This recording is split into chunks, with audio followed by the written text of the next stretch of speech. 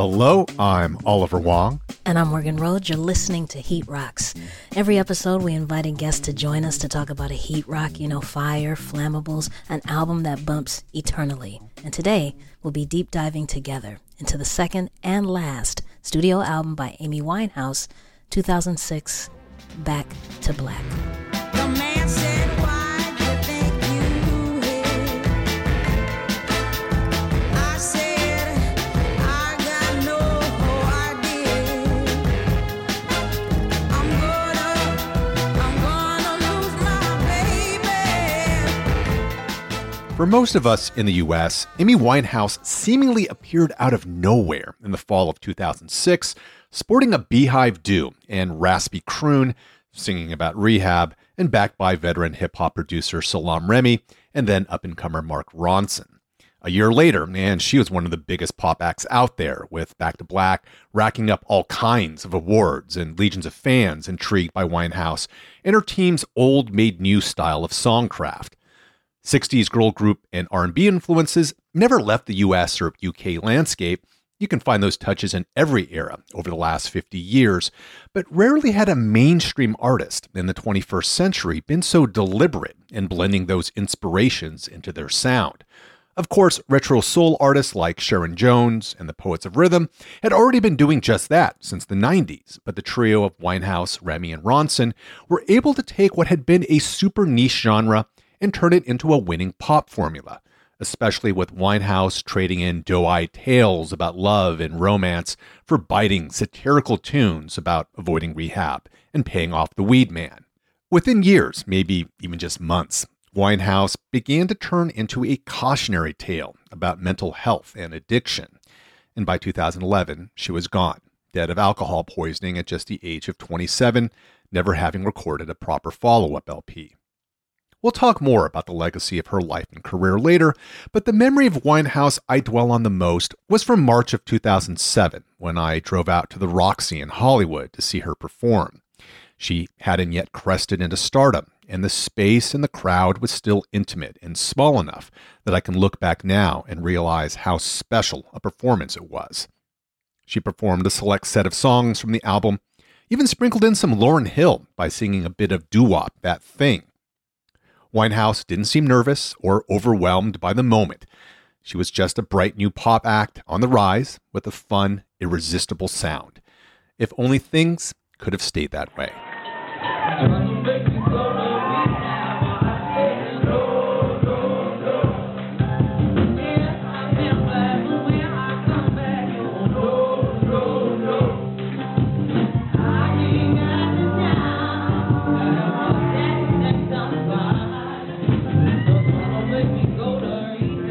Back to Black was the album pick of our guest today, the sibling duo known as VanJess.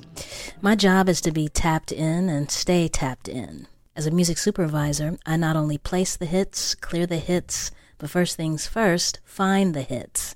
In the case of our guests, they found me. This was the song that came through in shuffle. And what a day that was.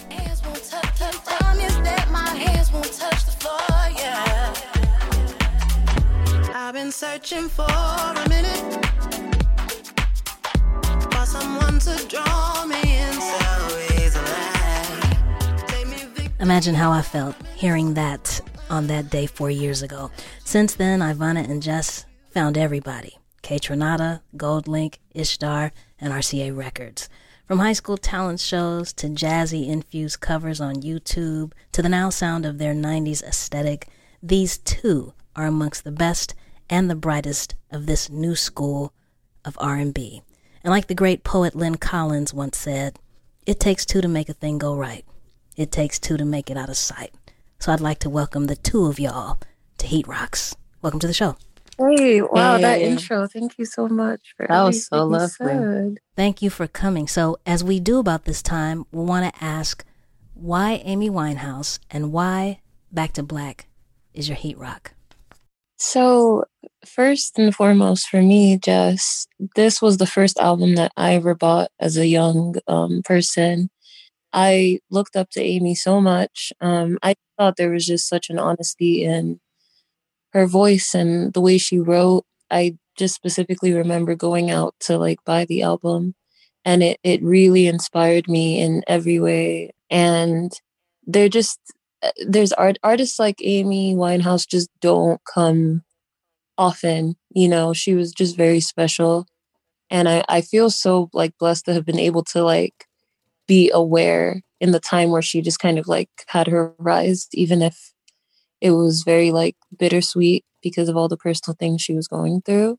I love Amy so much, and so it sucks that she left us so early. We were talking before we started taping about the fact that you all bought this. This is one of the first albums you bought. And so we love knowing under what conditions, like where'd you buy it? What format? Right. No, like, and I don't want to act like I'm the only one because Ivana obviously like we both like love the album, but no, yeah, I remember the stores don't even exist anymore. It was the Virgin what is it, Virgin Music Store? Right. Megastore, right? Yeah, that was at Yeah. the local mall. I just remember it was like after school one day, like one of the times we were at Ontario Mills, I think was the mall in the IE.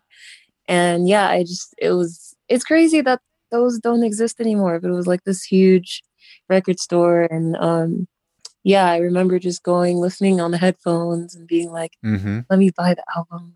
Let me buy it. I have to. What format you get it on? Like just the normal CD. Okay. Uh-huh. And that was like the time where, you know, everyone would like either like burn the CDs or like you would just actually like have it. Wow, burning CDs. Right. Like I remember back then it would always be about like having burnt CDs, different songs on the like you would buy like empty CDs and then burn different songs on it and then play it in your friends' cars or Right. make mixtapes and pass it to your friends. Right. That was like the thing in middle school. Everybody had their little mix. So I was like, I don't want to do that for this. I gotta actually buy it. So I can give mine and you get yours. Once is enough to make me a tad. So bring me a bag and your man can't come back. Can I ask just your first impressions of her voice? I usually ask this. Was it love at first listen once you heard her voice for the first time? And what, as singers, what were your early impressions of her voice? What are the special things that Amy Winehouse did vocally that appealed to your young ears at the time? Yeah. No, love at first listen. That's such a interesting way of putting it because I actually do believe in that because I think all my favorite artists, it's always that where I'm just like, who is that? Like that voice. Like it was definitely like that with Amy for me. Like when I say it's literally like her, Corinne Bailey Rae, like these are the artists that I looked up to so heavily, like just and again, like with people like Whitney or Mariah, they were like OGs, so there was already a familiarity there where you know what I'm saying? So there was never that like very pure, like I just discovered you type thing. But yeah, no, it was definitely love at first listen. I think if I could say what about her voice, the deepness of it, I think first and foremost, me and my sister are definitely like contra altos when we sing. And we always felt like there wasn't many like mainstream singers who sang like lower. Mm-hmm. And so, you know, I think that's just like been a thing for me is like whenever I would hear a female vocalist that had like that tone, it would always spark my attention because I'm like, ooh, that's rare.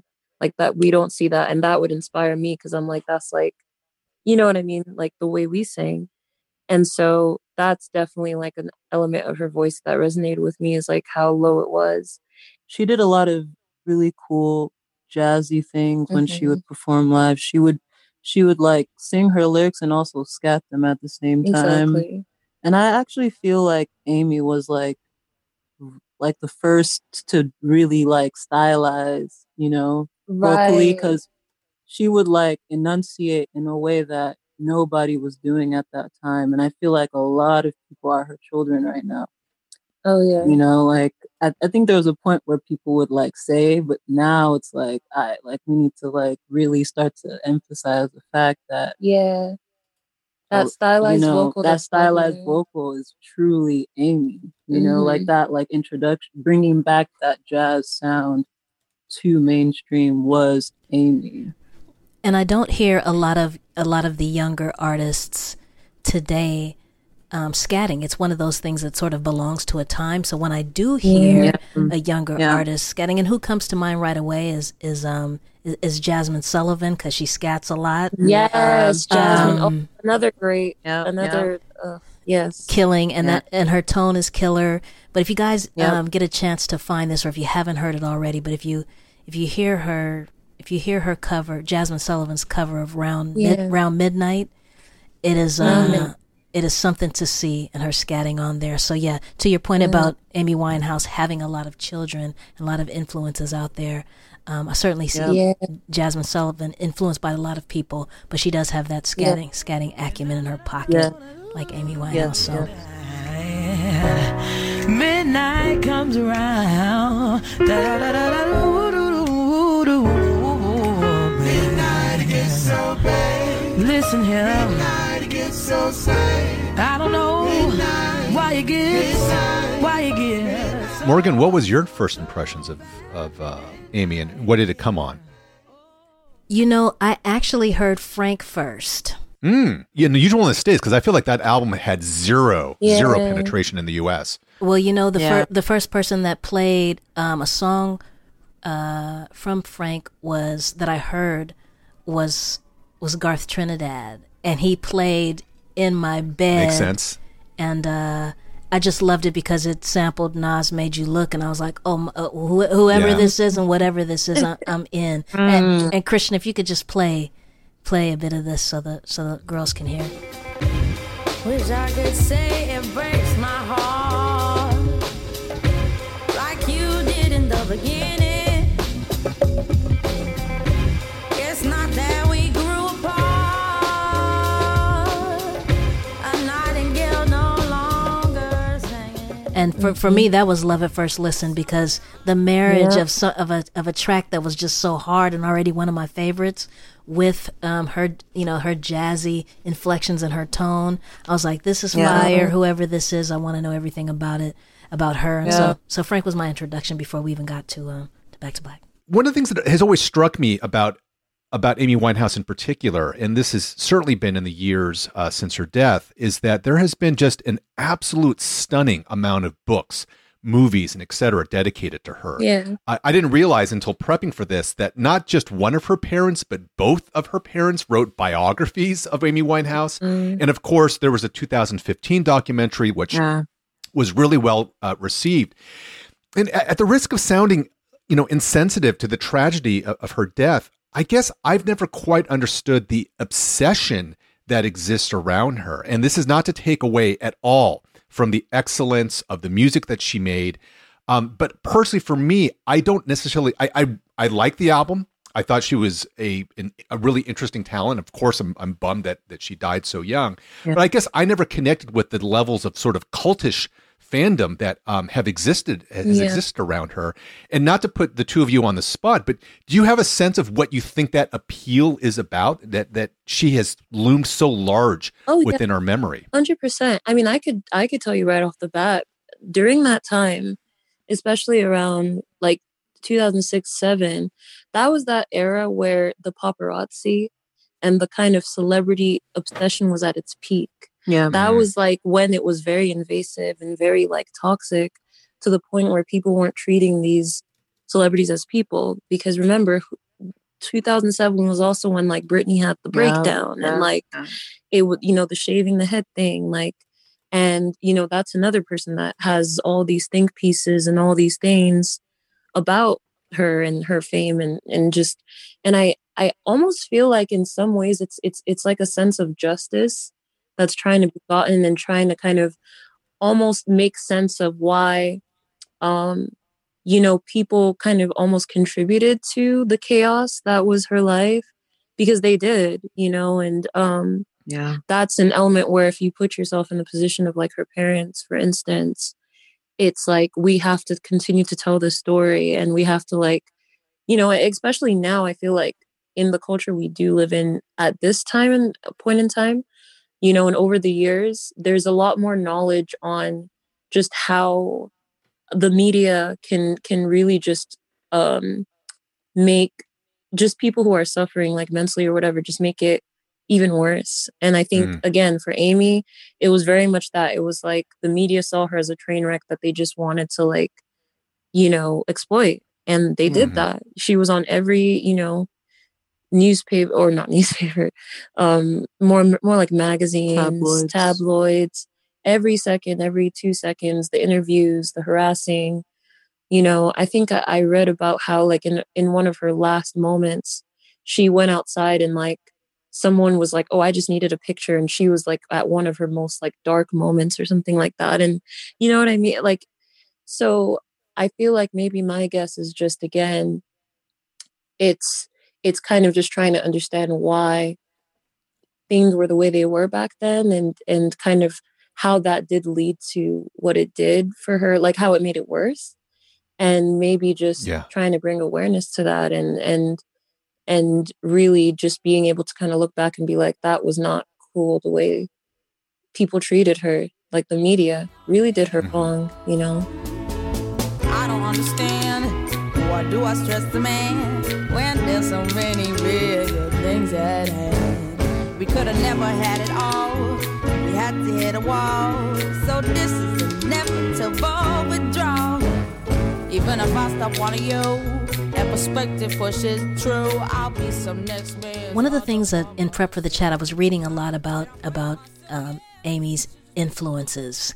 And I think a lot of people have their theories about her influences, but she said them quite a few times.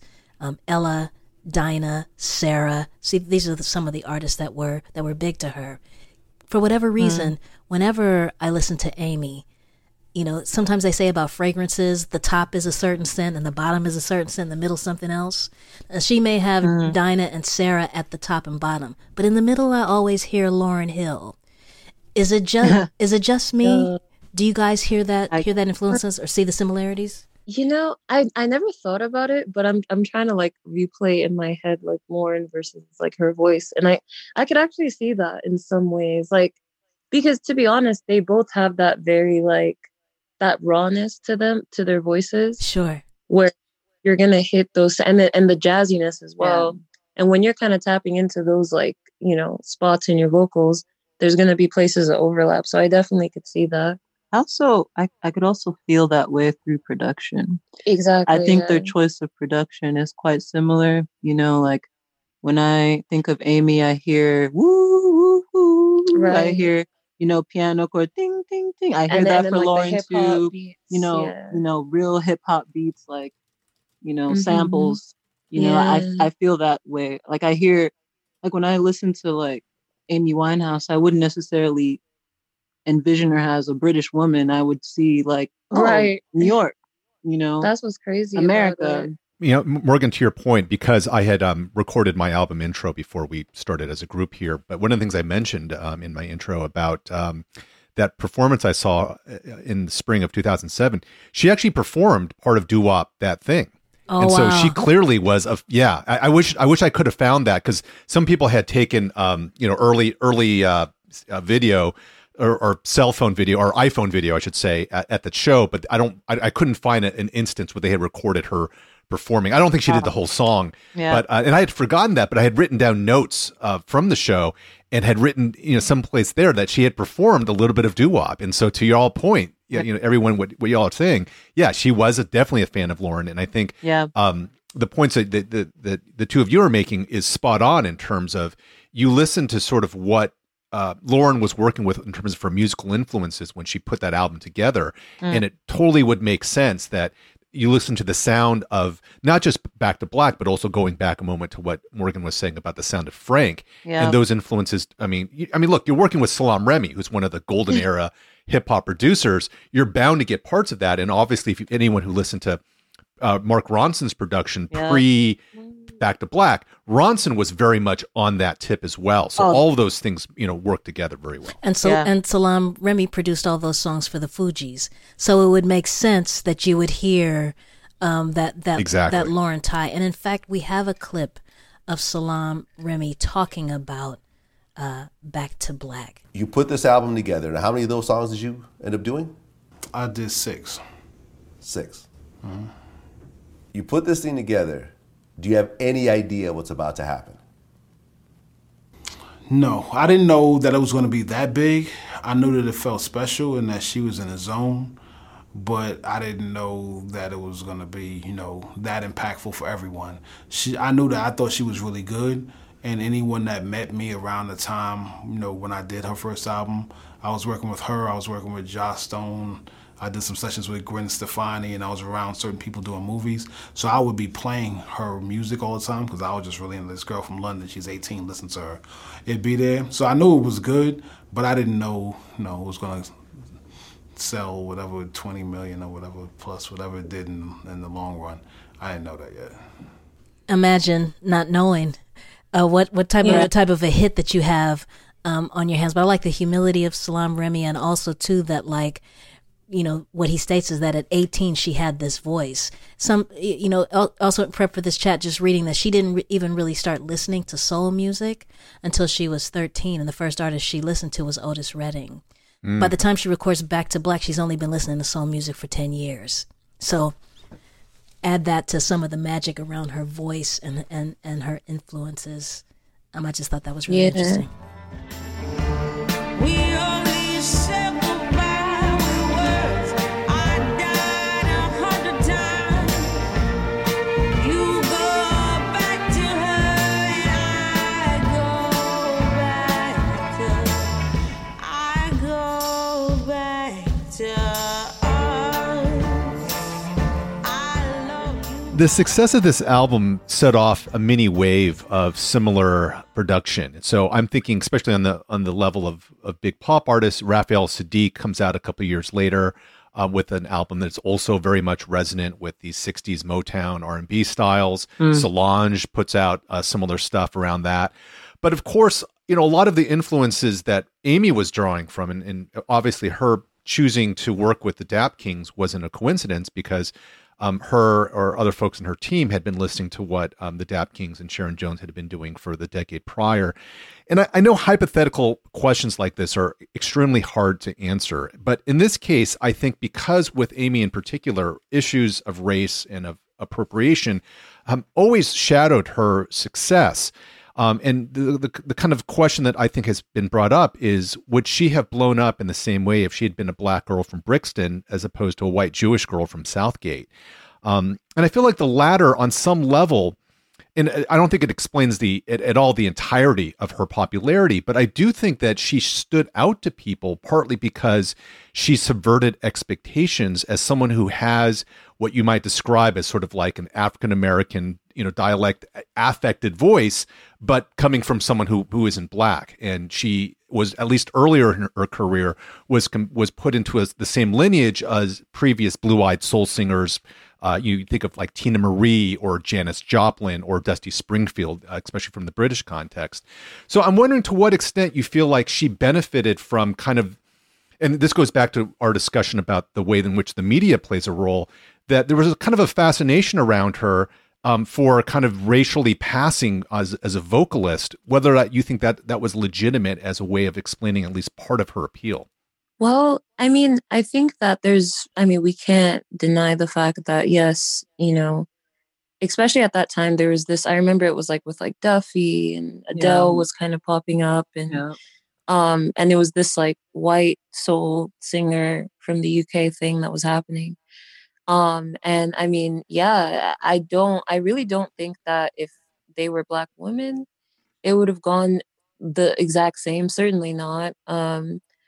But at the same time, I do think that regardless of like their race, it would still have like, regardless of Amy's race, right? Like if I was blindfolded and I'm just hearing her, I'm going to turn around and say, who's that? You know what I'm saying? Like, right. It's not as if I'm like, oh, you're white, so I'm going to listen. But I think that it's more so so just as far as the music, because again, music doesn't have a face, right? But when it comes to the aesthetic, to your point, like the visual and the package of, a petite white woman who, at the time, that kind of very skinny look was in. The Lindsay party girl thing was very much like the thing in fashion and media. That was very much the thing. So she really actually fit the bill aesthetically of what was going on then. Now it's the Kim Kardashian kind of big lips, whatever vibe. But it's crazy to think back then it was no, the skinnier the better. Yeah. You had to be like, it was like real thin, mini dresses, she was party girls in the, the Lindsay Lohan flashing her underwear in the cat, like, that whole vibe was like the thing in the media. So I think that and I don't even think it was intentional. She just kind of fit it. You know what I'm saying? So of course, I think that definitely played a part in the media attention, maybe I'd say rather the mainstream attention. You know what I'm saying? Yeah. When I think back at that time, I was so young. I was so much younger than I am now in my awareness. Right. We all were. Yeah. But like, I just remember seeing her and not, oh, she is a white woman who is Jewish or British. All I knew was they tried to make me go. I was like, ugh. Right. Yes. The music was gonna hit regardless. Yeah. But then I think later on I started to see like, oh, okay, like she a little swaggy. I see. Okay, I'm understanding a little bit of like the rough ends, of like who this woman is. And then I start to listen to the lyrics and I'm like, okay, she's really gritty. There's a lot of soul here, but that's the thing. It's soul. It's just soul. That's it. On that note, let's take a break here and we will come back to more of our conversation about Amy Winehouse's Back to Black with VanJess after a brief word from some of our sibling Max Fun podcasts. Keep it locked.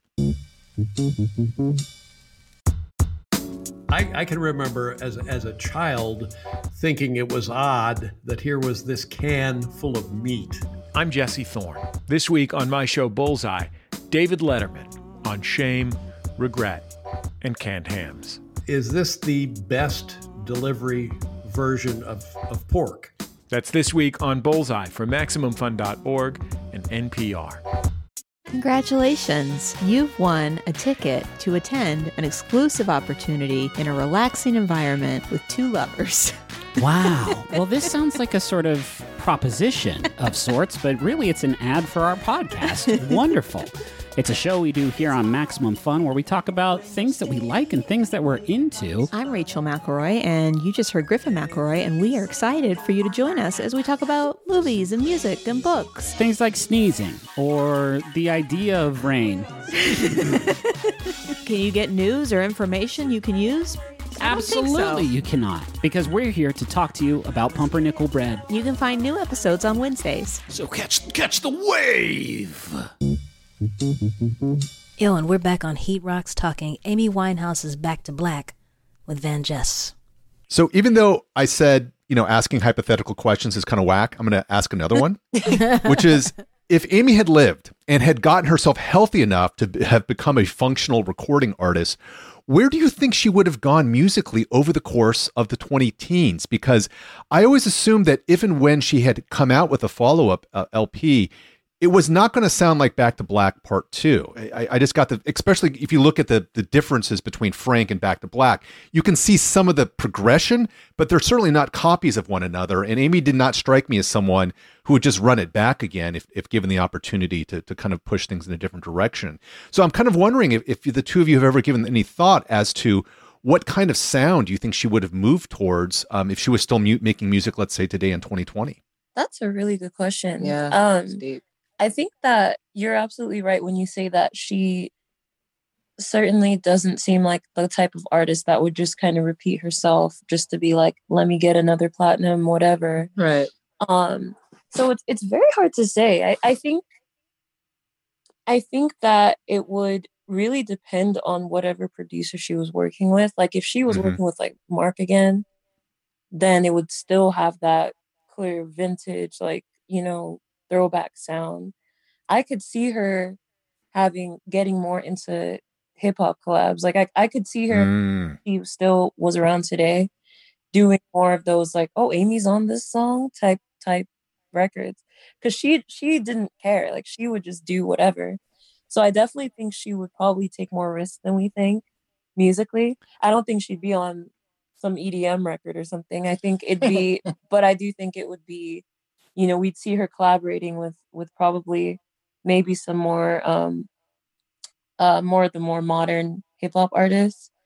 I could see her and Cardi as a duet team would have been kind of killer with their voices. Wow. Oh man, nice. Can you imagine? Sure. Man, but see, yeah, because this is weird. But I think about because they're completely different. But you know how MIA now and again will just be on someone's record, and you just look, oh, MIA's on this, interesting.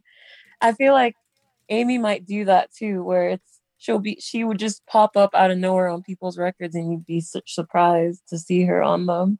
Yeah. But then also, would she even put out another record? Because she could have pulled a Lauren and been like, I'm out. That's actually what I was gonna say. Like, I actually would see Amy taking a bit of a break, getting herself together, obviously, and then putting out some sort of live, you know, album with different covers of like her favorite songs, just doing Amy. And then, you know, doing those like kind of obscure but like really intentional taste records with really dope, you know, hip hop artists. Like, you know, doing some Erykah Badu type stuff. Yeah, like a Erica Lauren, you know, ting. Like some, like she'd pop up at like a DJ set, you know, and like, or at Art Basel or something, and then just freestyle, you know, and just like, you know. And then by 2030, when she needed a check, she would definitely have done a holiday song album, no question. But that would have been like middle-aged, you know, Amy Winehouse, not Right, exactly. I mean, I'd like to think, and I wish that I didn't have to dream about this, because I wish she was still here. But I would like to think that Amy Winehouse by now, or if not by now, would be moving into the original song lane. So whereas Adele's always showing up for the Oscars, I think that would have been, and no shade to Adele, but I think that Amy Winehouse would have gotten herself on one of these films and gotten an original song, an Oscar for original song, or been in the running. James Bond.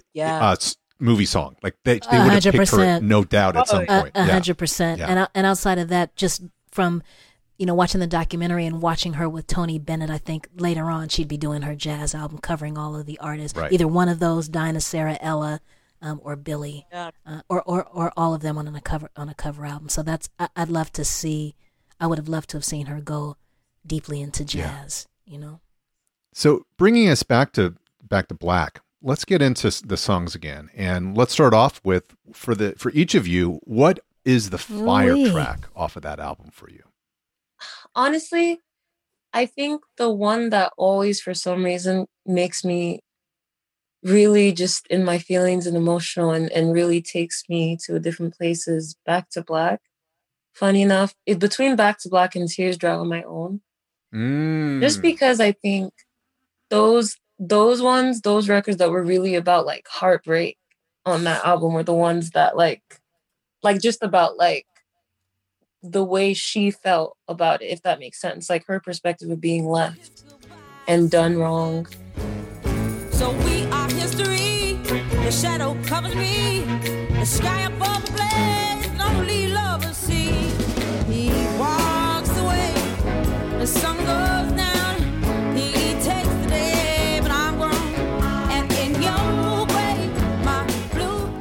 For me, on that project that I always went back to, Wake Up Alone is the one, like right off the bat when you said this, that was the one for me. It's okay in the day, I'm staying busy, tied up enough so I don't have to wonder where is he. Got so sick of crying, so just lately, when I catch myself, I do a 180. Morgan, how about you? It's hard because I love this album, but the song, there's a couple songs that I keep bumping, but the one that I feel strongly is Love is a Losing Game. Yeah. That one does it for me, not just because of the way she sings it and her vocals, but it's poetic. I mean, the words, played out by the band, love is a losing hand. I mean, that sort of stuff, the lyrics are just poignant to me. Played out by the band, love is a losing hand, more than I could stand. I feel like it's hard for me to constantly go back to these songs because it's sad that she's not here, and it was so tragic because the music was connected to how she kind of ended, and it just makes me so emotional when I hear these lyrics because I remember how much I would play these songs, and when you played this, it just reminded me how much I truly loved this particular song also. There was really no song that Amy had that didn't touch you. Just crazy that people don't sing like this. They don't write this way. It's really like when people say they're sad, it's just like, well, I'm sad as a trend. Like, let me just kind of write this. Right. Like it's like contrived now. It's not real. And, I can't remember when it was, but I remember telling Jess once, like, I can't feel people's vocals anymore. When I would listen to the radio, I'd be like, I can't feel anything. I don't know what's happening, but music just started to lose the soul in it, just telling me that this is coming from a genuine place. Right. Over futile art and laughed at by the gods, and now the final frame, love is a losing game. What does Back to Black mean to you guys? Well, I mean, in prep for the chat, I was reading that she was talking about, sort of like hinting about depression, that she was going back into this dark place of dealing with her feelings and emotions. So that's what Back to Black meant to her. That's what I interpreted, or I always interpreted black to mean. Like, blackness is just like I'm like done, like I'm out, like I'm in the deepest, darkest of places. Right. I guess that's why it's so interesting that, the first track is Rehab. Right. And it's such a upbeat song. They tried to make me go to rehab. I said no, no, no. Yes, I've been black, but when I come back, no, no, no. I ain't got the time. And if my daddy... Well, it's funny because I was thinking about, in terms of, my absolute favorite Amy Winehouse song is really not one of her sadder ones. It's one of the ones that I would consider to be sort of more joyous, at least in feel. I guess I'm trying to run the lyrics through my head to make sure that it's not like a deeply depressing song. But I mentioned it in the first half, which is Valerie, which of course is not from this album. Yes. It's from Mark Ronson's version, which came out in 2007. Right. But because they were so close, I always kind of, want to wedge it into Back to Black. I had never heard the original version by the Zettons, and it's fine, but like I just thought that Amy killed it. And there's there's at least 3 different versions of the song out there with different backings, and all of them I just think are great. And just the verve that she brings in is so fantastic on Valerie.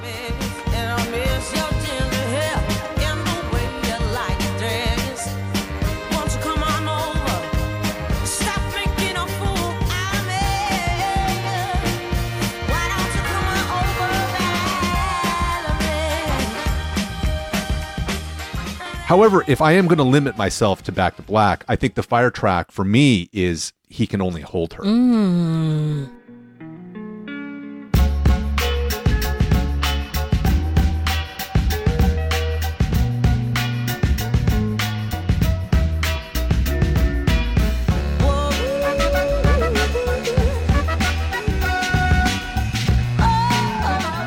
has, on an album filled with irresistible grooves, this is one of the most irresistible, saying a lot, which is saying a lot for this particular LP.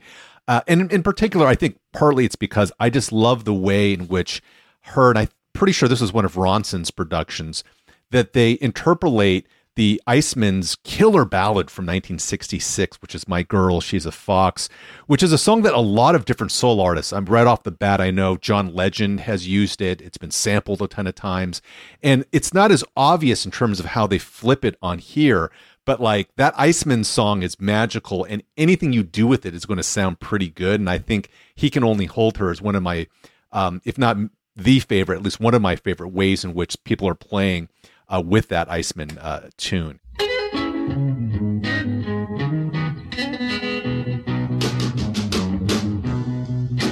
Da, da, da, da. Na, na, na, na. This also then leads me into the next question here for everyone, which is about people's favorite moments off the LP. And Morgan, I want to go back to Love is a Losing Game, because the beginning of that song is my favorite moment on this album. For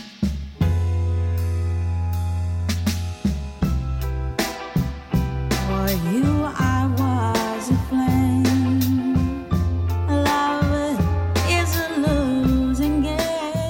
I mean, this is one of those cases where I think the Dap Kings shine so well as musicians, and I'm not trying to take anything away from Winehouse, who wrote the song, or from Ronson, who produced it, but the guitar combo of Binky Griptite and Thomas TNT Brennick, they do so much of the great work just to set the tone and the atmosphere at the beginning of the song. And I mean, there's a lot of moments I could have chosen, so this is really one, like the first amongst equals, but I just love the way that song opens.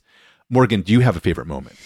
I'd say the beginning of Just Friends, because you don't know what you're in for, the way that it starts. And I love that the song ends up becoming really dubby and Scots, like the Scotalites wrote this song.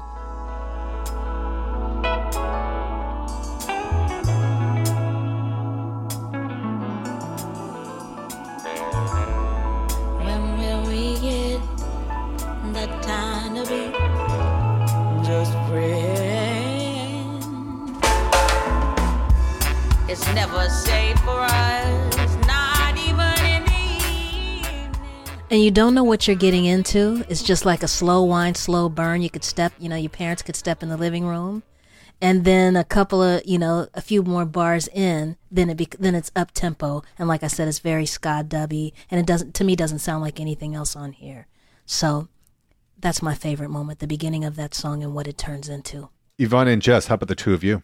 It's so hard because you guys playing those is just, those are my favorites for sure as well. I'm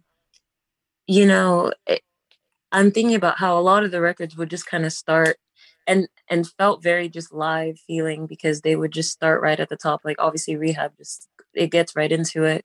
Teardrop on My Own, it's that way as well.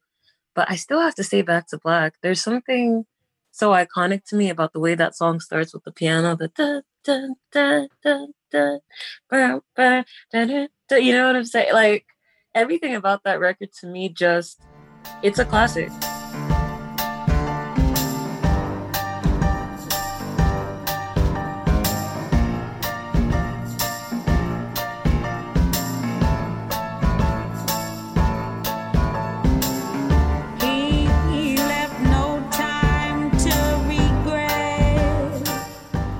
And also, too, the breakdown in the bridge, how it kind of replicates a heartbeat. It's like boom, boom, boom. You go back to her and I go back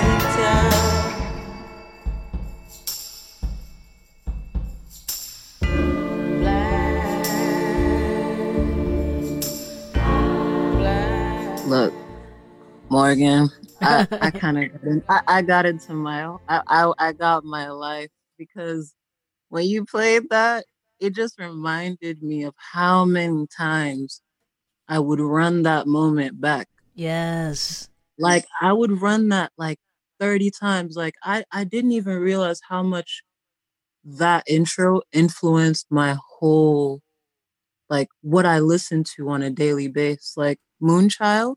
Oh yes, yes. That intro. Goodness. The instrumentation. Ooh, they did that. Oh yeah, It's too good. And we actually had Amber on the show from Moonchild. She was on the show. And she picked was she picking out an Outkast album? Oh no, she picked King. She picked she picked King. She wanted King was her heat rock, so she wants to talk about King. This might be sacrosanct to even ask this, but is there a song off of here that the two of you would deign to cover? And if so, what song would it be? We can't sit here and pretend we haven't already covered these in talent shows and karaoke's and all sorts of situations. Whoa! We need the dirt on this. So, what have you sung in talent shows? Oh my goodness! Are you kidding? Like, first of all, for me, Tears Dry on My Own. Oh yes.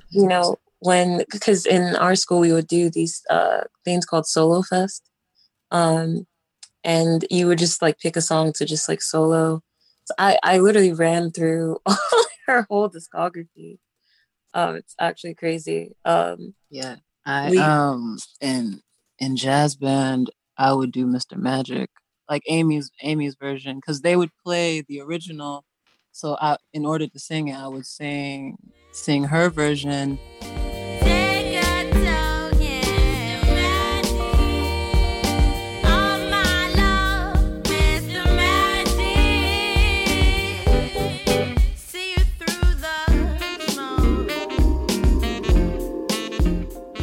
But just I honestly feel like Valerie is the that has to be the most covered song ever. But it's what we would cover now if I had to pick. Yeah, I'm just thinking Valerie would actually be fun because I think that's one of her talking about her funner records. That was it really is. Yeah, it really is. Yeah, but Valerie would definitely be really fun. Man. Me and Mr. Jones. Mr. Jones would be interesting, just because it's like kind of slower, and she really has like the vocal. Ooh, that would be crazy. Yeah. Rulers one thing, but come bricks down. Nobody stands in between me and my man, 'cause it's me and Mr. Jones.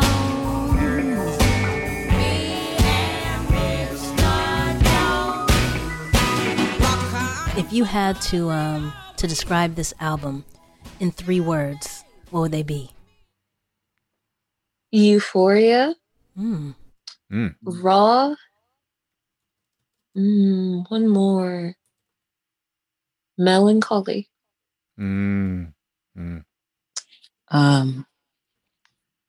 Think peace, chilling, inspired.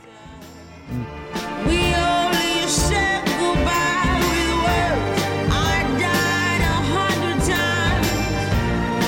You go back to her and I go back to black. We always want to leave our audience members with something else dope to step to. So if you liked Back to Black, we have some recommendations for what you should check out next. I'll kick things off. And at the risk of this being very low-hanging fruit for what I've been talking about throughout the episode, I would recommend, for another album from 2006, go and play Sharon Jones and the Dap Kings, 100 Days, 100 Nights. Not trying to stir the pot, but the Dap Kings do not get asked to be on Back to Black if not for the work that they put in working with Jones since the late 90s. And I always think it's relevant to respect the architects, because you don't get to Amy's album if you don't start with what Sharon Jones and the Dap Kings had been putting down for many, many years prior to that. Nothing to do, 'cause when we're making love, I won't answer to nobody but you. Nobody but you, baby. I ain't gonna answer to nobody. Morgan, how about you? My first instinct was to say, listen to Billie Holiday's Velvet Mood, going back to 1956. But I would want people who aren't as familiar with Amy Winehouse to start with Frank. So I would say, if Back to Black was your introduction, listen to Frank and see where it all started. Makes me imagine it from bad to worse. My weakness for the other sex. Every time his shoulders flex, way the shirt hangs off his back, my train of thought spins right off track. And for our sister duo here in VanJess, what album or albums would the two of you recommend that people check out next if they were really into hearing Back to Black? Honestly, Corinne Bailey Rae, her first album, I guess it had an opposite vibe in that it was very feel good soul to me, and very much it gave me the same types of euphoric feelings, but in a more of like a blissful way. And it was a lot more love songs, obviously, like a Star and Breathless, Till It Happens to You, Trouble Sleeping. There was an innocence about it, but it also had like the jazziness and the rawness, I think, that you kind of get with Amy. It's obviously not as melancholy, but I think if you appreciate Back to Black, you would appreciate Corinne Bailey Rae's first album. No, I don't know anymore. It used to feel like heaven. It used to feel like man. I would definitely just say some Sade. You know, I feel like Sade's voice has always been so like moody, very chilling, but the instrument, when I'm thinking of like the instrumentation, that's like the vibe that I'm getting. Because even though Amy was a bit more doo-wop sort of instrumentation with the moving keys, but I do feel like, Sade is what came to my mind, just in general. Any Sade song, any Sade album.